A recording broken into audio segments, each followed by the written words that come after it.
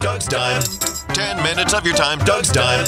A real podcast find. Just a couple nickels even. If you're in a pickle, Doug Lear is really swell and he'll let you ring the bell. The hyper low interest rates have had a reverse effect on me. And I don't know about you, but in my mind, I just keep thinking it can't last. And I'm not looking at any kind of economical analysis. I'm just going with my gut. Do you trust your gut? My gut says interest rates can't stay this low this long. My gut says that the price in goods has exceeded the growth in wealth. I look at my 401k, my Roth IRA, my investment portfolio on a regular basis. I do. And you should too. I would encourage everybody to do that. And while it's grown, I've seen the purchasing power of that diminish. And you look no further than the housing market. And a $200,000 house 10 years ago is probably a $275,000 house now in value and in cost. When I look around, just like the old man that I am, and I see, wow, that's what you get for $250,000. That's what you get for $300,000.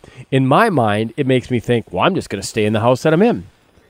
When I look at the cost of a pickup truck, and where in some places where you're graduating from college and you need a vehicle, you may be financing it for cheap, but a $20,000 used car is now a $25,000 used car, or a brand new $50,000 pickup is now a $65,000 pickup.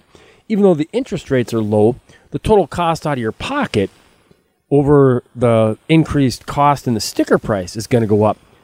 Where I'm getting at is I just sit here as a regular middle-aged, middle-road guy, and I just don't see how it can keep up. And by it, I mean the growth in the wealth and the offset by the higher cost in groceries, the higher cost. My energy prices have gone up.